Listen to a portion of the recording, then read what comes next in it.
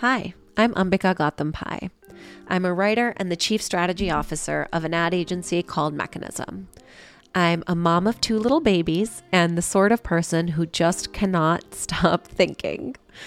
You are listening to Corner Office Breakdowns, a podcast that reconciles humanity and the workplace. Here we dive into conversations that usually happen in whispered tones or behind closed doors and bring them to the center, contemplating and breaking down the way leading and living have historically been done and rebuilding them together. Corner Office Breakdown sits at the intersection of business and leadership, equity and emotion, parenthood, womanhood, personhood, and as crazy as it sounds, the meaning of life. All of the guests you will hear from are people who have fundamentally changed my outlook. They may shift yours too. Thank you so much for being here. I hope you like this podcast. I hope you love it. I hope you share it. And I hope you subscribe.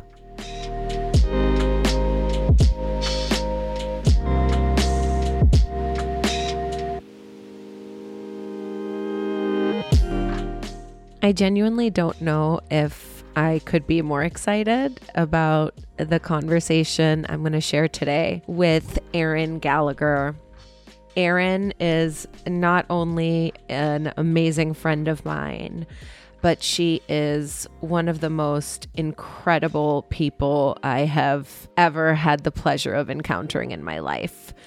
She is the CEO and founder of Ella, and Ella is an inclusive network which works to unlock women's access to human and financial capital. She has over 20 years of experience leading global marketing, comms, media relations, branding, DEI, and organizational change. And through Ella, she started an initiative called Fairway Dinners. It is an inclusive, intersectional, intentional space where women come together to do what men do on the golf course, thus the word fairway, and put money into each other's pockets. She brings together women of every race, ethnicity, sexual orientation, marital and motherhood status from every business sector, from multiple generations, looking for funding and looking to fund at every level of their career, and in corporate America or at startups or navigating the in-between or building and leaving companies. And if that is not enough, she has worked to put over $6 million in the pockets of the women who attend these dinners, just purely by connecting them. It is a truly transformational space. I have been to multiple fairway dinners and I leave every single one feeling like I'm on cloud 9. I'm more ambitious, but simultaneously more grounded than ever. I mean, I could go on and on and on. But this conversation specifically is about the power of external validation and how, as someone from a minority group in the United States, so much of what I am judged by and so much of the lens I am seen through is the lens of the average American, the white American. And therefore, I sometimes need external validation for someone to say, hey, wait, there is something here. Or, hey, this perspective of yours is critical. Or, hey, the conversations you're having on this podcast are what the world and the work world need right now. Because what I want to create and the change I'm trying to elicit isn't just about me or people like me. It's about people everywhere and people of all different upbringings, levels, backgrounds, etc. So Erin's external validation, her validation of me, her ability to see me and recognize something in me and then help me craft and foster my own potential has been so meaningful and so important. So yes, I'm super excited for you to listen to this conversation. I can't wait to hear what you think of it. And I hope it gives you whatever validation you have been looking for in order to be your best self and serve your highest purpose.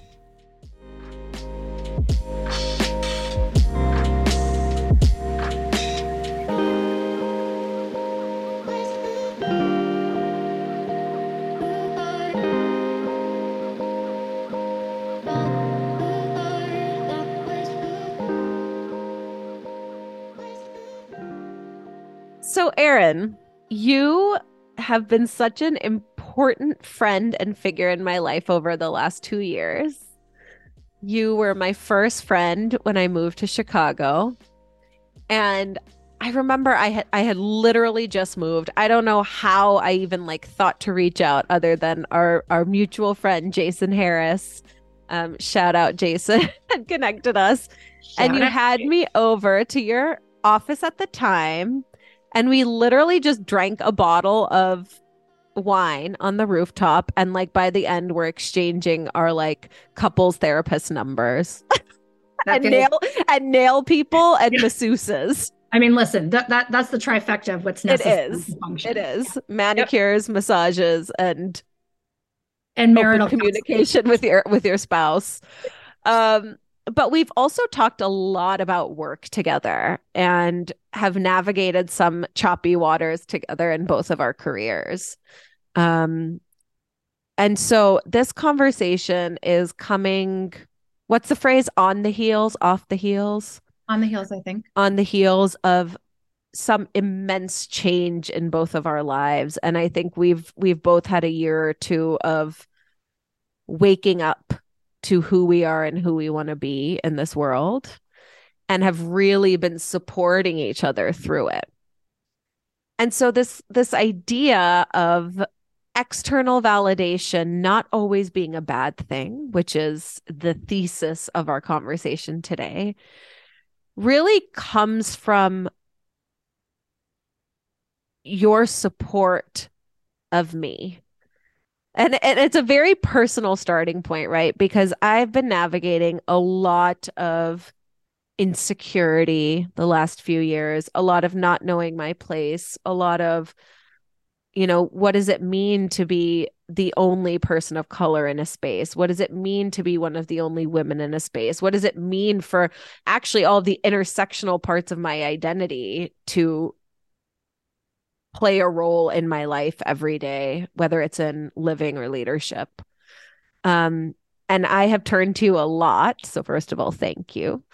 But I feel like it's so rare to have a friend who sees you in all aspects of yourself. And I feel like you are that for me.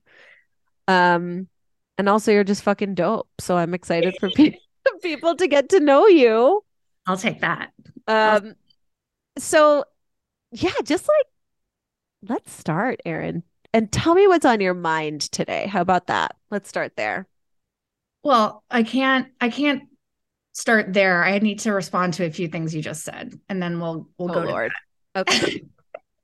Well, so I think that, you and I also have this thing with butterflies. Ooh, yes. Right. And so that's really interesting, kind of magical, sort of mystical, because when you think about butterflies and you think about transformation and you think about the slow, steady crawling pace of a caterpillar, mm-hmm. that then cocoons and transforms into something completely different and grows wings and is able to fly. Mm-hmm. I think a lot of women, when they hit a certain point in their careers and their lives, whatever they're deciding, to be mothers, not to be mothers, mm-hmm. to be in relationships or marriages or not, there is something that happens where that crawling caterpillar is just not cutting it anymore. Mm-hmm.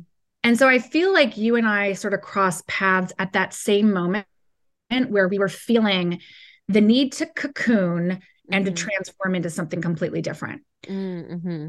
And so we, in all of the ways that you have said, I have been that for you, you have been that for me. You have been with me behind the scenes as I really was navigating that career wise in the past 2 years, knowing that I was ready to move on from something, but didn't quite know what it was going to become.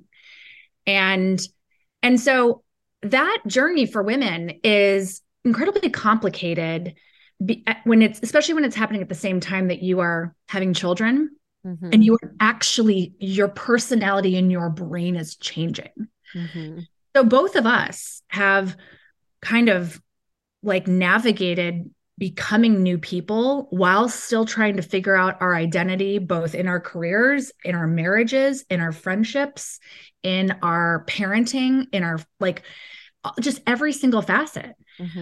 And so like, you know, this idea of external validation, like we'll talk a lot about it during this, but who you decide to believe when you are seeking that external validation is the life or the death of you. Ooh. Starting off with the zingers. So, right? Yes, absolutely. So like we trust each other and we also care and carry each other. That is a very different like intimacy to share something with someone than a person who doesn't think about the full picture and how their feedback is going to impact. That is so true. That's so true, because you're not just thinking about Ambika, the professional, or Ambika, the strategist, or Ambika, the employee of Mechanism. You are thinking about Ambika, the mother, Ambika, the friend, Ambika, the wife, Ambika, the writer, Ambika, the blah, blah, blah, blah, blah. Yeah. And so the way that we are able to give each other input and feedback in life is really through a much more holistic lens than I think most people. That is such a good point. And I think there is something really critical about being able to do that empathetically, because empathy, as someone is going through transformation, through a metamorphosis, means that you don't give the same feedback you always would, because you are thinking about where they are right now. So if you or I are having a tougher time just based on what we're navigating, we are not going to give the same critique, even if it's, you know, constructive. Yes. It's like, no, you don't need that right now. You just need to be surrounded and loved and poured into. So that's the other thing that's, I think, you know, as we talk about and we think about your view on leadership, like it's not a one size fits all. You do have to acknowledge what's happening for people. And as someone myself who has struggled with postpartum depression after having babies, I sure as fuck could not hear certain things. And I was deep in it about my abilities and who I was. Like it would have been crushing in a way that wouldn't be at a later date. So we do have to acknowledge that where people are, it should change the way that we are giving our feedback, our validation, how we're moving them back to them. Yeah, the validator is just as important as the validation that you are receiving. That part. Absolutely.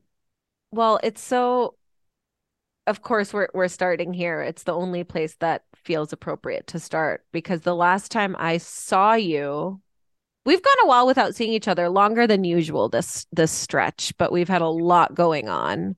Yes. But the last time I saw you was truly in the depths of my postpartum.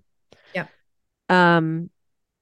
I had never felt the way I felt during that period of time, like so low, in such a dark place, not knowing if I would ever feel better, not seeing any way out.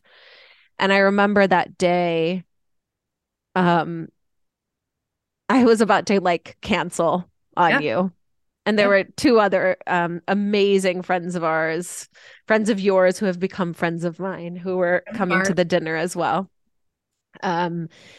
And I was like, I don't know.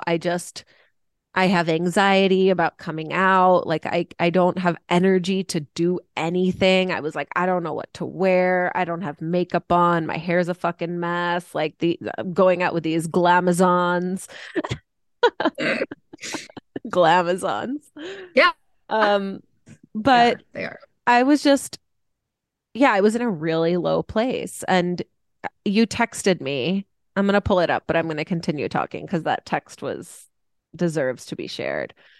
Um, but you texted me basically being like, Ambika, that's exactly what this moment is for. It is for you to get that support. You don't have to do anything. You don't have to be anyone. You just fucking come to the dinner and let us like hold you and Yeah, take care of you and speak to you in a way that like comes from a deep understanding of being mothers, yeah, being mothers of, you all have slightly older kids than me, yeah. very slightly, especially you, Erin. Your kids are still little too. But sometimes you need people who have just been through it to talk to you about life and to give you some perspective and to be like, are you joking? You look so beautiful on your like 3 hours of sleep and zero makeup and your hair is in a, kind of gross looking bun or whatever it No, is. it was a chignon. Okay, it was a fucking chignon, girl. Okay, That's me today too, honestly. It it's like is. it Today was looks. like my hair mask day, and I was like, you know what? I'm gonna do all my meetings on camera in this fucking hair mask bun It is. because It is that's shiny and that's it's. the world we're in today. That's right. Um, but you're so right that the same way we have a sense of discernment on who to take advice from, who we go to for advice, whose criticisms we listen to, et cetera, et cetera. We need that same level of discernment when it comes to validation. And validation, external validation, has been such a sticking point of a topic in my life in particular because I was very insecure growing up. I had no confidence. I am a very deeply conditioned people pleaser that I'm still unsure how to navigate around in my life. Um, and my worth has been so intrinsically tied to what other people think of me, what they say about me, and my output, right? My very traditional output. And so I've had a very complicated relationship with this idea. And when I was working on my book and getting rejection after rejection after rejection after rejection after rejection after rejection, and all of the I rejections, think you put one too many in there. I think. I think it was maybe, maybe. Yeah. maybe, or a few too few. Fuck them. But you know, what was so challenging is they're like, this isn't about the writing. The writing is amazing. This isn't about the topic. The topic is really interesting. This is about you. Like As if that was supposed to be a relief. I was like, oh, I was nervous that my writing was gonna fucking suck because it's my passion, but it's not like I get to do it all the time or that the topics were not as like unique or interesting. But they're like, no, no, that's all great. It's you. Like, why should we invest in you? Who are you? Like, you don't have a following on social media. And so I went into like full on crisis mode because I was like, yeah, who the fuck am I? Like, why should these people invest in me? And so external validation, like my people around me seeing me and being like, no, like you are somebody. That was very healing for me.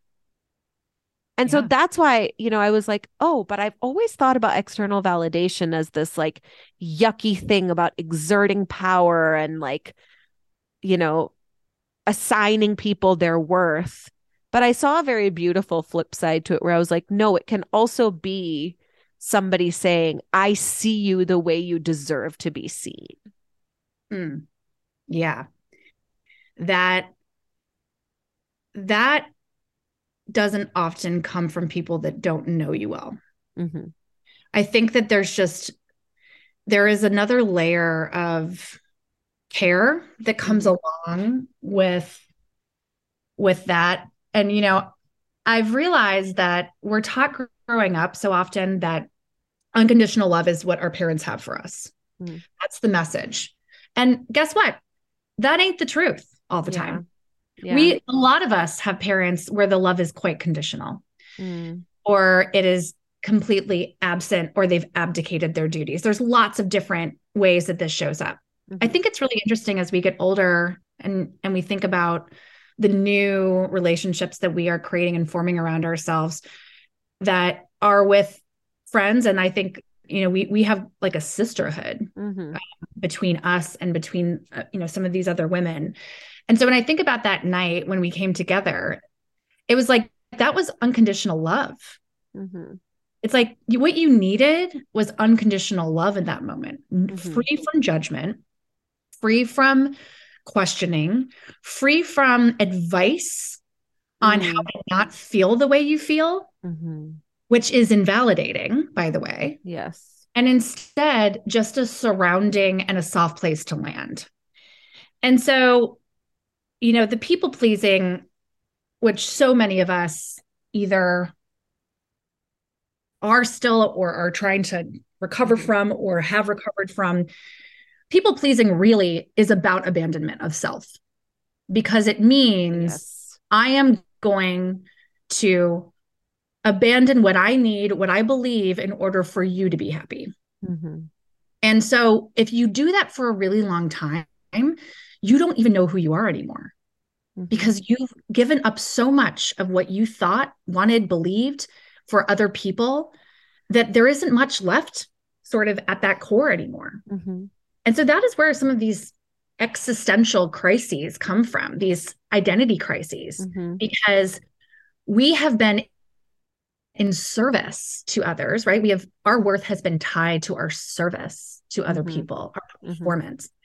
And as soon as we stop doing that and we're stuck with ourselves, that's this moment of like, oh shit, like what's left? What's still here?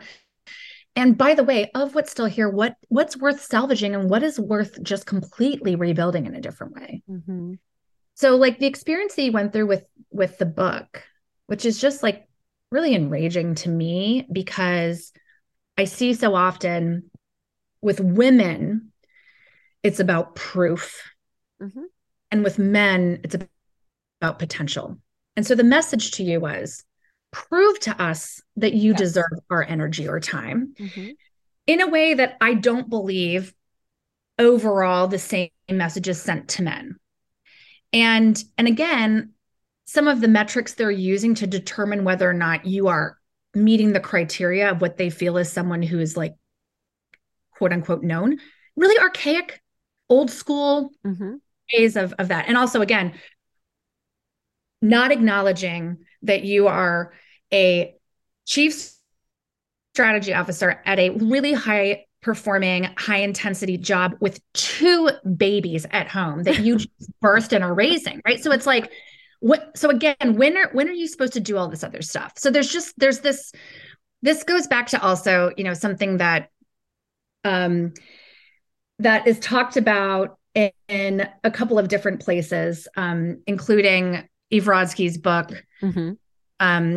where it's the difference between viewing women's time as infinite, like sand, and viewing men's time as finite, like diamonds.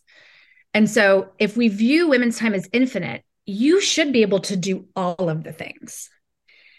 And your time is worth less because you have so much of it.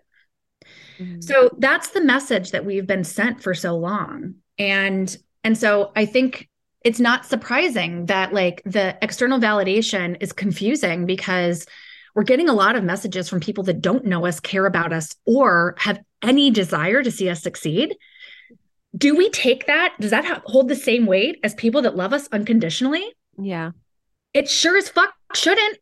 Right. But you're so right. Like I wrote this down when we were talking earlier. It's like some people get automatic validation. Like validation is just poured onto them and into them, whether it's through nepotism, whether it's through familiarity bias, whether it's through like the would I get a beer with that person test? Like, oh, I'd love to get a beer with that guy. Mhm.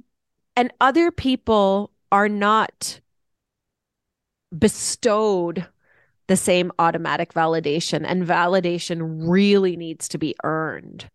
And that's what I was feeling. I was like, wait,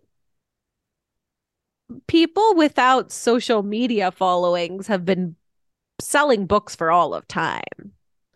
Like, and I see people on LinkedIn publishing books all the time. And it was such a devastate, like truly Yeah. devastating. And in fact, was the inciting incident, if you will, for my literary folks out there, that actually prompted it was the trigger into my depression Yeah.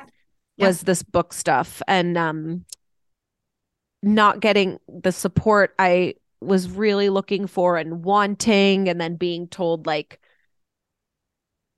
being made to feel I wasn't worthy of that support because I'm not like an A-list celebrity. And it's just like the fact that my ideas were being judged on a scale of celebrity and Notoriety, right? Like, notoriety versus the ideas and the writing itself was it felt insurmountable. I was yeah. like, okay, well, that's fucking that.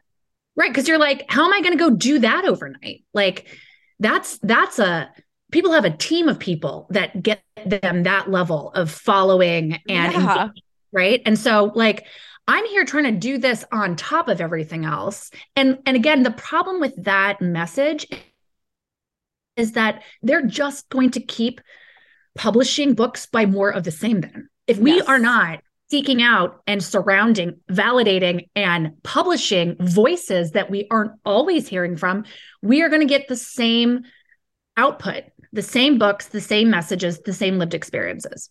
Mm-hmm. So that to me is like really it's detrimental to have that message. And I hope it's not the message of all publishers, but it was the experience Yes. that you had, right? Mm-hmm. And so at what point is it like, okay, well, let's see if that's just kind of what I'm hearing here, or is this a theme?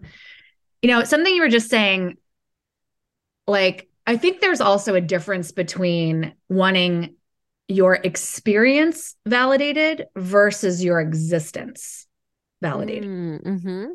Mm-hmm. And so what I find a trigger for me in my personal or professional life is when an experience I've had is invalidated. Mm. Meaning, hey, this is what just happened. And then, I mean, it's again kind of the definition of being gaslit, right? And someone says, I don't think that's the way that it actually happened. That's not Yes. what the person meant. You are making too big a deal of it, all of those things, right? So if you grow up in an environment where your experiences are invalidated a lot, you'd start to question yourself because you're like, what is real and what is in my head? Mm-hmm. Mm-hmm. And that is a very tactical thing for, whether it's a romantic relationship or a professional relationship, like that's an abusive tool to Behavior. use, Mm-hmm. right? It's to invalidate an experience so often that the person doesn't even know what's real anymore. Mm-hmm. Now, invalidating someone's existence, that's like that is the worst kind of trauma Oh and yeah. toxicity, because it is all encompassing, right? You don't matter versus what just happened didn't happen the way you thought it did.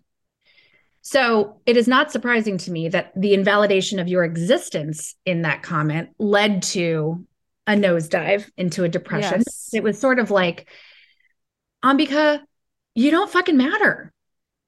That's exactly what it felt like.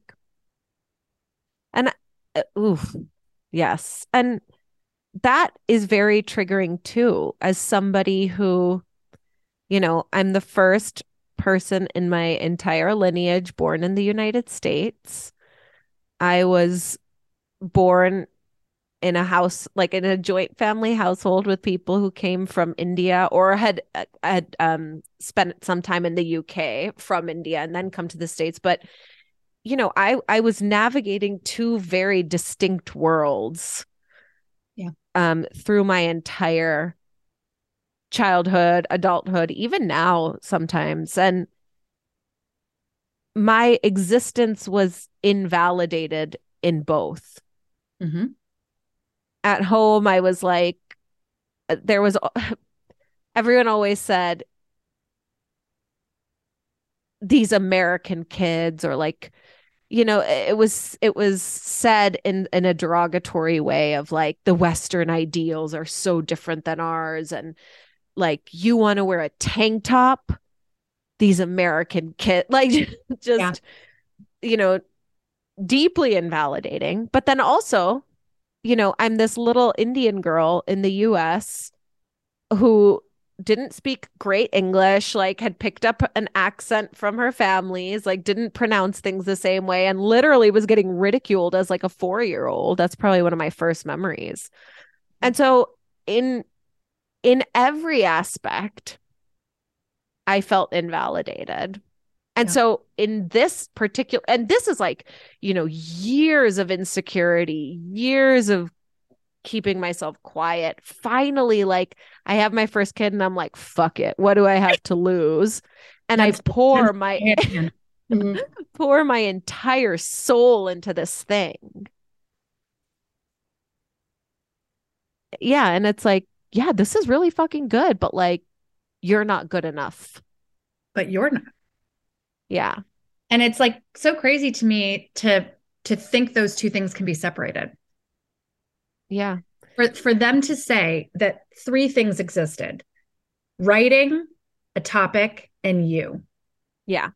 And I'm sorry, those three things are inextricably linked. It So, absolutely. so the pulling apart of that is it's wrong.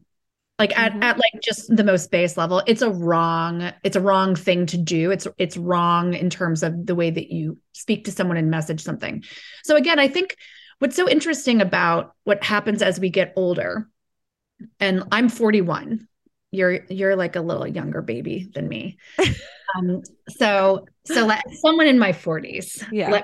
let me just say what what happened to me last year, really specifically to what we talked about people pleasing, is I just made a decision to no longer abandon myself in service Yes. to others because I recognized how much I was just disappearing because of Mm. because I let the external validation of people that were unsafe, toxic, did not deserve to have that kind of power.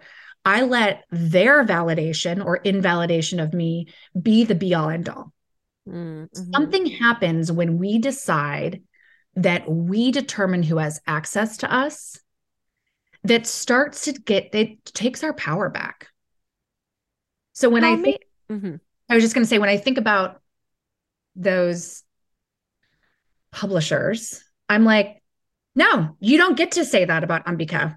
So fuck off. We're moving on to someone else, right? Like, Right. no, sorry, that isn't actually information that we deem to be true.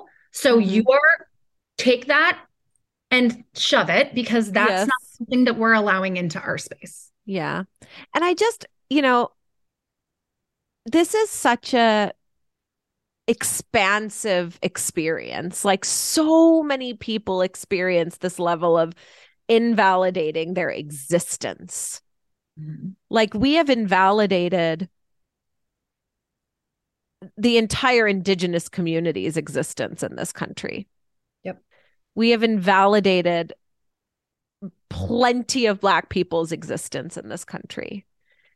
And historically excluded, which thank you for reorienting me to that term earlier in our conversation, Erin. Historically excluded people are historically excluded just purely based on their identity. Yep. It's the ultimate invalidation.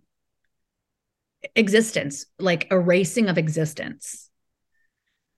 And so there is a much more complicated, deeper world issue and specifically US issue around the invalidation and erasing of historically excluded folks, right? I mean, it's happening right now with removal of the truth about history from books and teaching across America. So like, just because you don't want to talk about something doesn't mean it didn't happen. Just because just because you're uncomfortable with a truth doesn't mean that you can erase it from the experience of people. So it's going to take those of us who are willing to talk about the experiences that make people uncomfortable. Yes. Whose existence makes people uncomfortable. Yes. To continue to link arms and walk forward together, because we are going to continue to come up against resistance because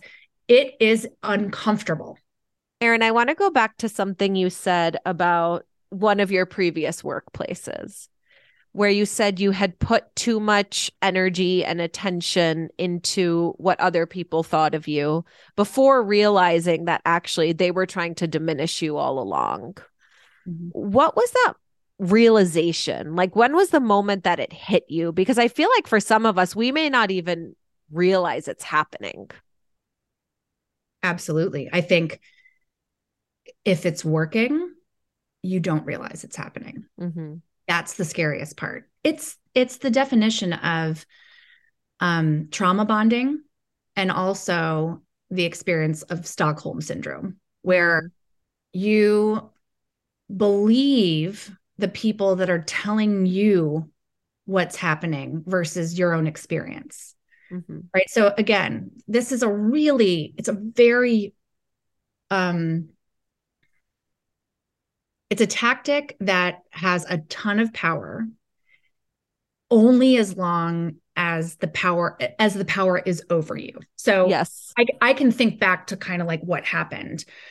The experience that I was having in my last job was a continuation of an experience that I was having in the previous job with a person that really understood my vulnerabilities and my strengths and used the admiration and validation in like interchangeably with the criticism and the invalidation, so that I would never really knew where I was and I never really knew where I stood. And so that keeps you from feeling strong because you're just not quite sure what's going on most of the time. And you're always trying to please, but the way that you please and the way that pleasing is received changes often, right? So that's kind of, I think this happens so much in corporate America, especially when you have sort of these toxic leaders who have a lot of younger folks that are working for them that are trying to make their careers into something, and they're still figuring out who they are at the same time. So I think for me, what I finally realized, it was a combination of two things. It was actual like physical sickness. Like my body was like, hey, turns out you're not going to pay attention. You're going to keep doing this until it is so far gone. So you're going to get sick, and you're going to, you were so sick, Erin. So sick. You are going to get sick. You're going to need to be hospitalized because you're not paying attention. We're trying to tell you, we're giving you the signs.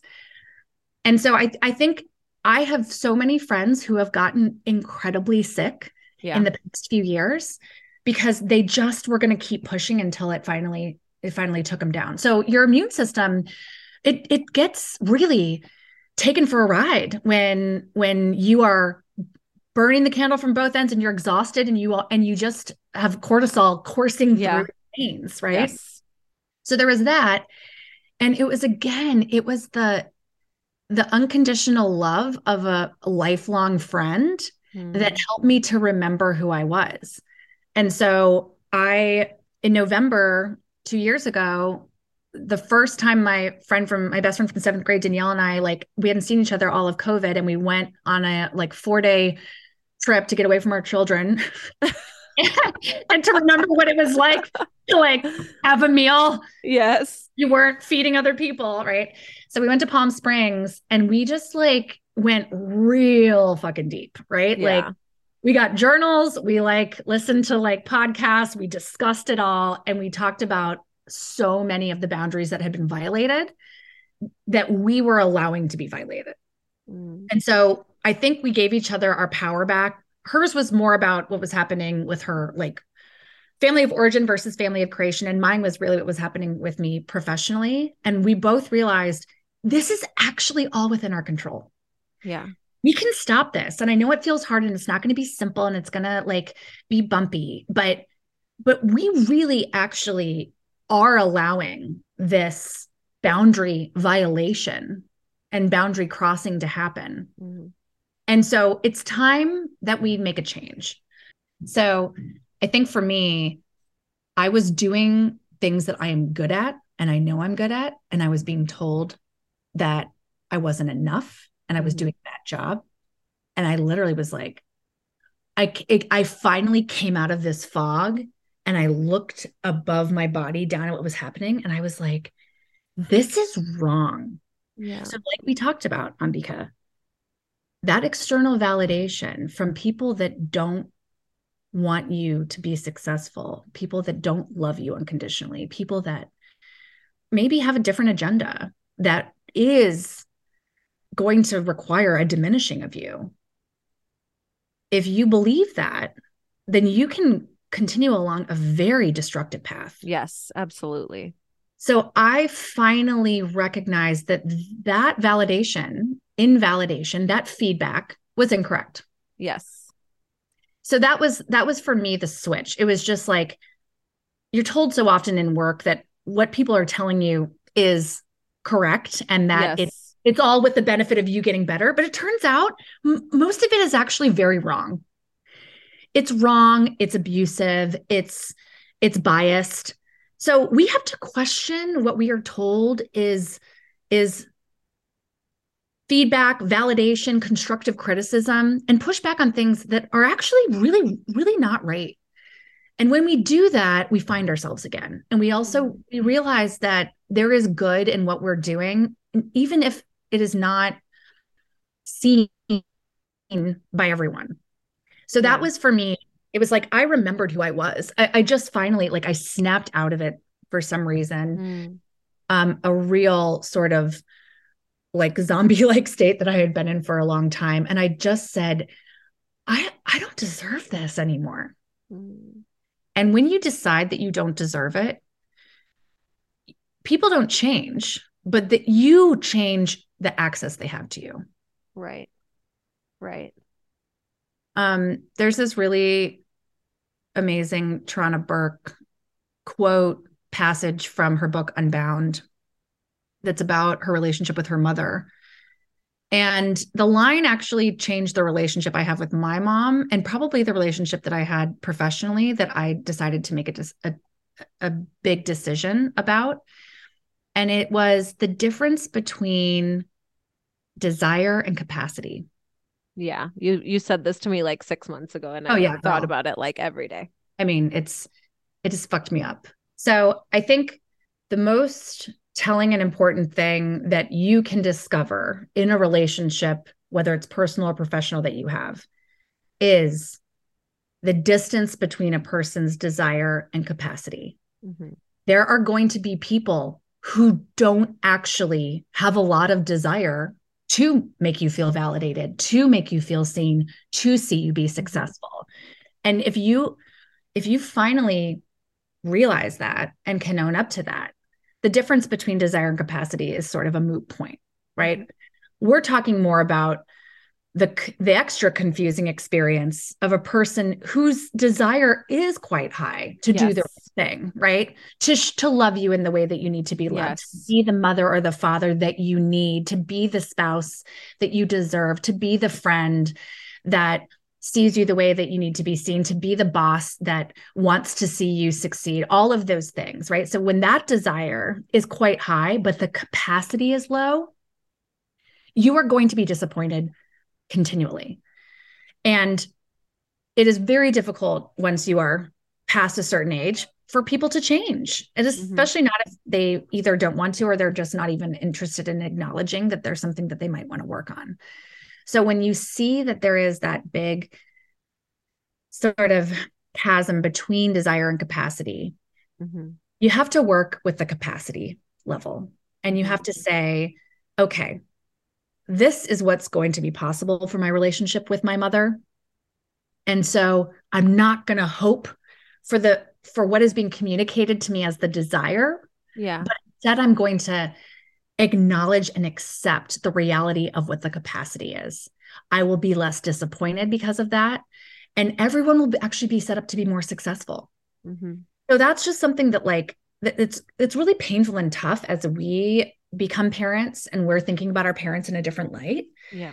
But it also happens professionally all the time, where you have people that seem like they really want the best, but they're just not going to be able to deliver it in a way that you. Yeah. So Erin, tell me about how all of this, the experience you've had with external validation, kind of reconciling how to validate yourself after you kind of woke up to yourself again, and how you have funneled that into this hype woman movement. Like this, I mean, the fucking cool part is I was there that morning. We're there. You were there. Girl, you were our there. Like coffee date. We both had our notebooks out. I remember I was writing with a crayon because that's all I had in my purse. That's right. Okay, tell everyone. Regale us. Yeah. So here's the regalement. So I think, what's interesting about external validation is just so complicated. It is. It's really nuanced. And so, my shift, my take, and kind of what happened with hype women and what happened for me in the past year was the owning of the fact that the feedback giver, the validator, choosing who has that access is more important than what they say. Say that again. That's what I've realized. So it's one thing to say, I'm looking for external validation to tell me that that I can write this book and have it published. It's quite another to say, I'm going to interview potential publishers and decide whose validation is the one that I am going to believe and trust and pour myself into. Yes.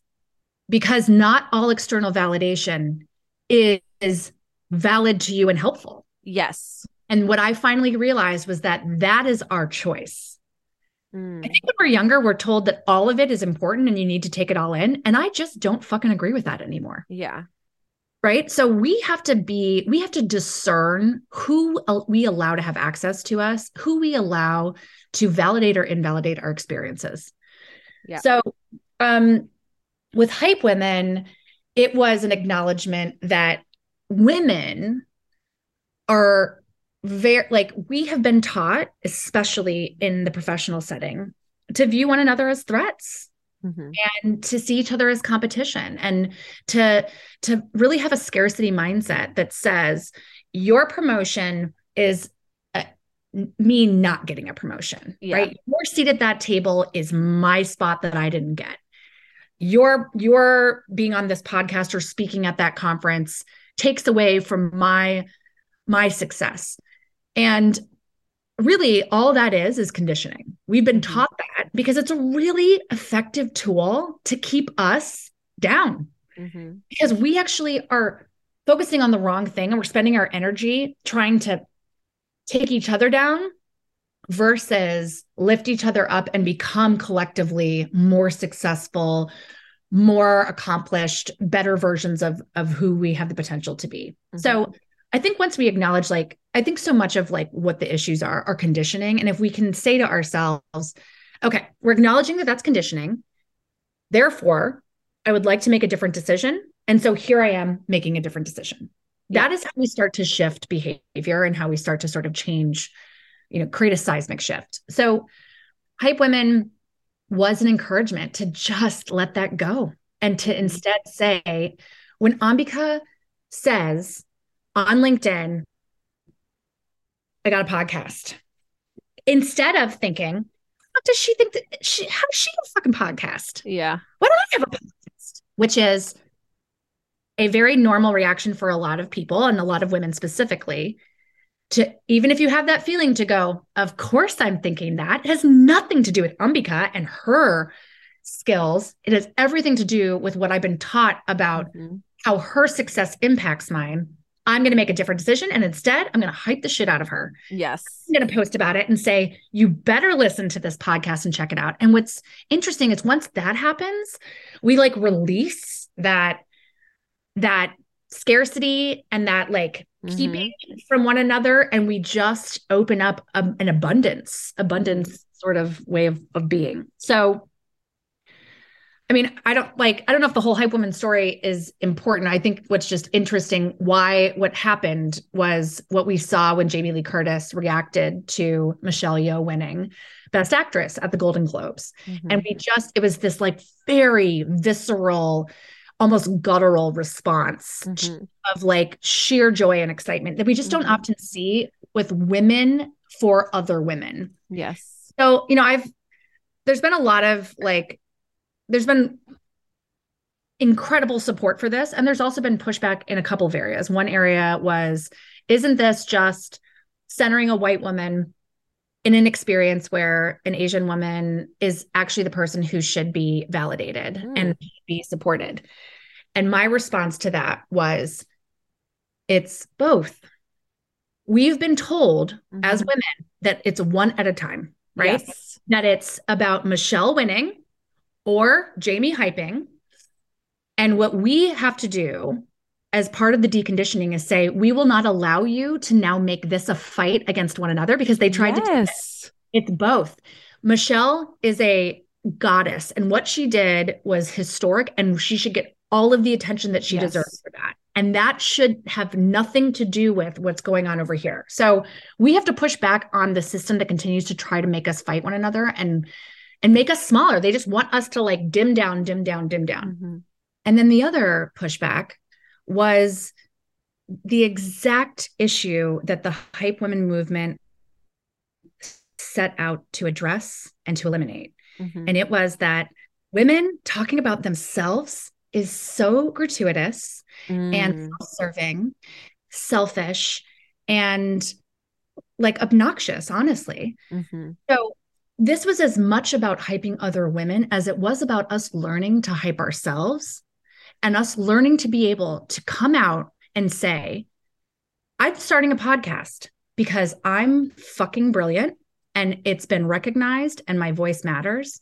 And not also saying, and I guess they just couldn't find anyone else, right? All these other things that we say that minimize the success that we have because we feel so uncomfortable talking about ourselves. Both of those things, we have to be able to do both. So the other thing that's happened that goes right along with this external validation is like, you cannot receive external validation or decipher it if you cannot internally validate yourself first. And I had to learn the hard way to do that and to start to believe that my opinion on what I was doing mattered the most and was the most critical and beneficial to the decisions that I was making. And of course, there were a handful of folks that I felt were really helpful in checking out what I was doing and giving me thoughts and feedback. But again, if we don't trust ourselves, if we don't even know who we are anymore because we've abandoned ourselves so much, we seek out more external validation because we don't even fucking know anymore. Yeah. If we don't know who we are, then we sure as hell don't know if what we're doing is right or good. And so before seeking external validation, before starting to decipher it, before even trying to validate yourself, this all comes back to figuring out who you are. Who are you right now? It is likely different than the person that you were 1 or 2 years ago, especially if you just had children, if you've taken on a new job, if you've just moved, if you have a new relationship, a new boss, whatever. And so it's sitting with yourself and saying, what matters to me now? What are my priorities? And what do I need? Yeah. And until we can do that, it's going to be really difficult to allow other people's thoughts and feedback about us to not deeply penetrate in a negative way. Mm-hmm. And then I think the other part too of that is really thinking about who your validators are going to be. Whose opinions are you going to trust about something as precious as your work, your idea, your identity, your self-worth? Because that's the trap that I fell into, is I let people who don't even know me at all tell me and make me feel like I wasn't worthy. And the minute I was like, but I believe in this, I believe that I do have something to say. I believe that it's not about creating TikToks, which I did for a while and it was interesting. um, but yeah, it's about understanding yourself, understanding your goals, why you're doing what you're doing, and why it matters so much to you that you're willing to shut out the haters, if you will. Mm-hmm. But also then saying, I don't accept this feedback. I don't accept this point of view. I don't accept your opinion of my work because it doesn't matter as much as my opinion of my own work. That's the most powerful piece. And guess what? Men do that every day. They say, yeah, no, I don't agree with that. And I'm not trying to make this a binary thing that all men, all women, we have people that are all along the spectrum, but it's what we have seen historically in corporate America. Yes. And again, we as women have allowed other people to tell us who we are. Mm-hmm. And we don't have to. We absolutely don't have to. And like you said, like when you're selecting those validators, it's like your A-team. Who's your A-team, right? Yeah. So think about that night where you were like, here are all the reasons why showing up is going to be way too hard to this dinner. And of course, in your most vulnerable state, all of those things were mountains to climb, right? And it was sort of like, girl, but this is your A-team. You just need to come and just sit so that we can surround you. But it's really hard to do that when, as a woman, you are told that you need to be in control and composed and not needy and not insecure and not vulnerable, because those weaknesses make you like really unattractive. Yep. Right. Or like nobody can believe in you. Nobody can trust you. You can't be a leader. Right. Right. That like you have to always be so strong and sure. And that's just not possible. No. And so anyone that is just showing you that is not being completely authentic. And they could be doing a lot better of a job if they were willing to show that other side that connected them to others and made others feel validated. Sometimes it's not even that I have to directly say something about you, Ambika. It might be that I say something that is true for me, and that validates your experience. Yes, absolutely. Absolutely. And that's that's honestly why, again, we all feel comfortable talking about our own things. But that is why the hype woman movement to me was such a pivotal and important part of this conversation. Because even if it's in our circles right now, it is fucking normalizing putting women up on a pedestal. Yep. It is normalizing women celebrating each other's accomplishments. Yes. And frankly, it's giving women the confidence to say, oh yeah, what I'm doing is fucking incredible. And I'm going to post about it. And Erin Gallagher is probably going to retweet me. That's for sure. Right. And so again, I wanted to like create something that was an easy sort of call to action that says, if you are talking about yourself and you use this hashtag, I will repost it. Yeah. Because that is validating your experience. And it is showing, it's like you just said, it's normalizing it versus if we hadn't identified this and called it out, we would all be quite judgmental of the people that were doing this, right? Yes. Especially if they were doing it about themselves. Maybe not as much if they were doing it about someone else. But again, most women wouldn't have been doing that about someone else because they would be feeling jealousy or envy because that's what they had been conditioned to do. Mm-hmm. So it's like when we name this and we put it out there and we said something that was such an inherent truth for people, that one that they are not proud of and they don't want to hold on to, that is where the freedom to change comes and comes out. And the hope is that we're getting more women's experiences and successes in the public eye because we're so quiet about our shit, right? We're so subdued about it. And then again, proof versus potential. Yeah. If we are ever saying what we're doing, then we are not even giving them the proof that they need. And not that we owe it to them, but it's just this whole, we've been sold a lie that being humble is honorable. We've been sold a lie because humility is a silencing tactic. Ooh. And it's the same thing with likability, right? We've been sold a lie that likability is this aspirational way of being when really it is a silencing tactic. And so when we look at all of these conditions that are truly in place to make women smaller, quieter, NDAs, right? All of this stuff to make experiences disappear. It's because we are a part of systems that weren't built by or for us that have no interest in changing. So that shift is happening and it continues to happen in bigger ways every week, every month, every year, that people like you, people like me are saying the truth about what's happening, giving people the validation that they need if they're not in a place where they can say it. I know that I have a ton of freedom as someone who doesn't work for anyone anymore. Therefore, I feel deep responsibility to talk about stuff that's incredibly uncomfortable and hard. And so we have to keep doing that. Oh, God. Preach, preach, preach, preach, preach. Oh, well, Erin's drinking her water. She's winding down. Her kids are home. How do you know water? True. How do I know it's water is a very good question. I'm kidding. It is 4:15 p.m. But Erin, I love you. I feel so grateful to have you in my life because this is like our normal mealtime conversation.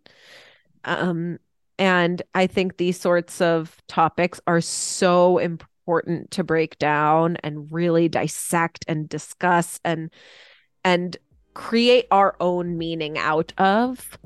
So I hope everyone found some meaning in this. And Erin, thank you so much. Thank you for having me. I love you. I'm deeply grateful for your voice, your perspective, your vulnerability. It makes the world a better place.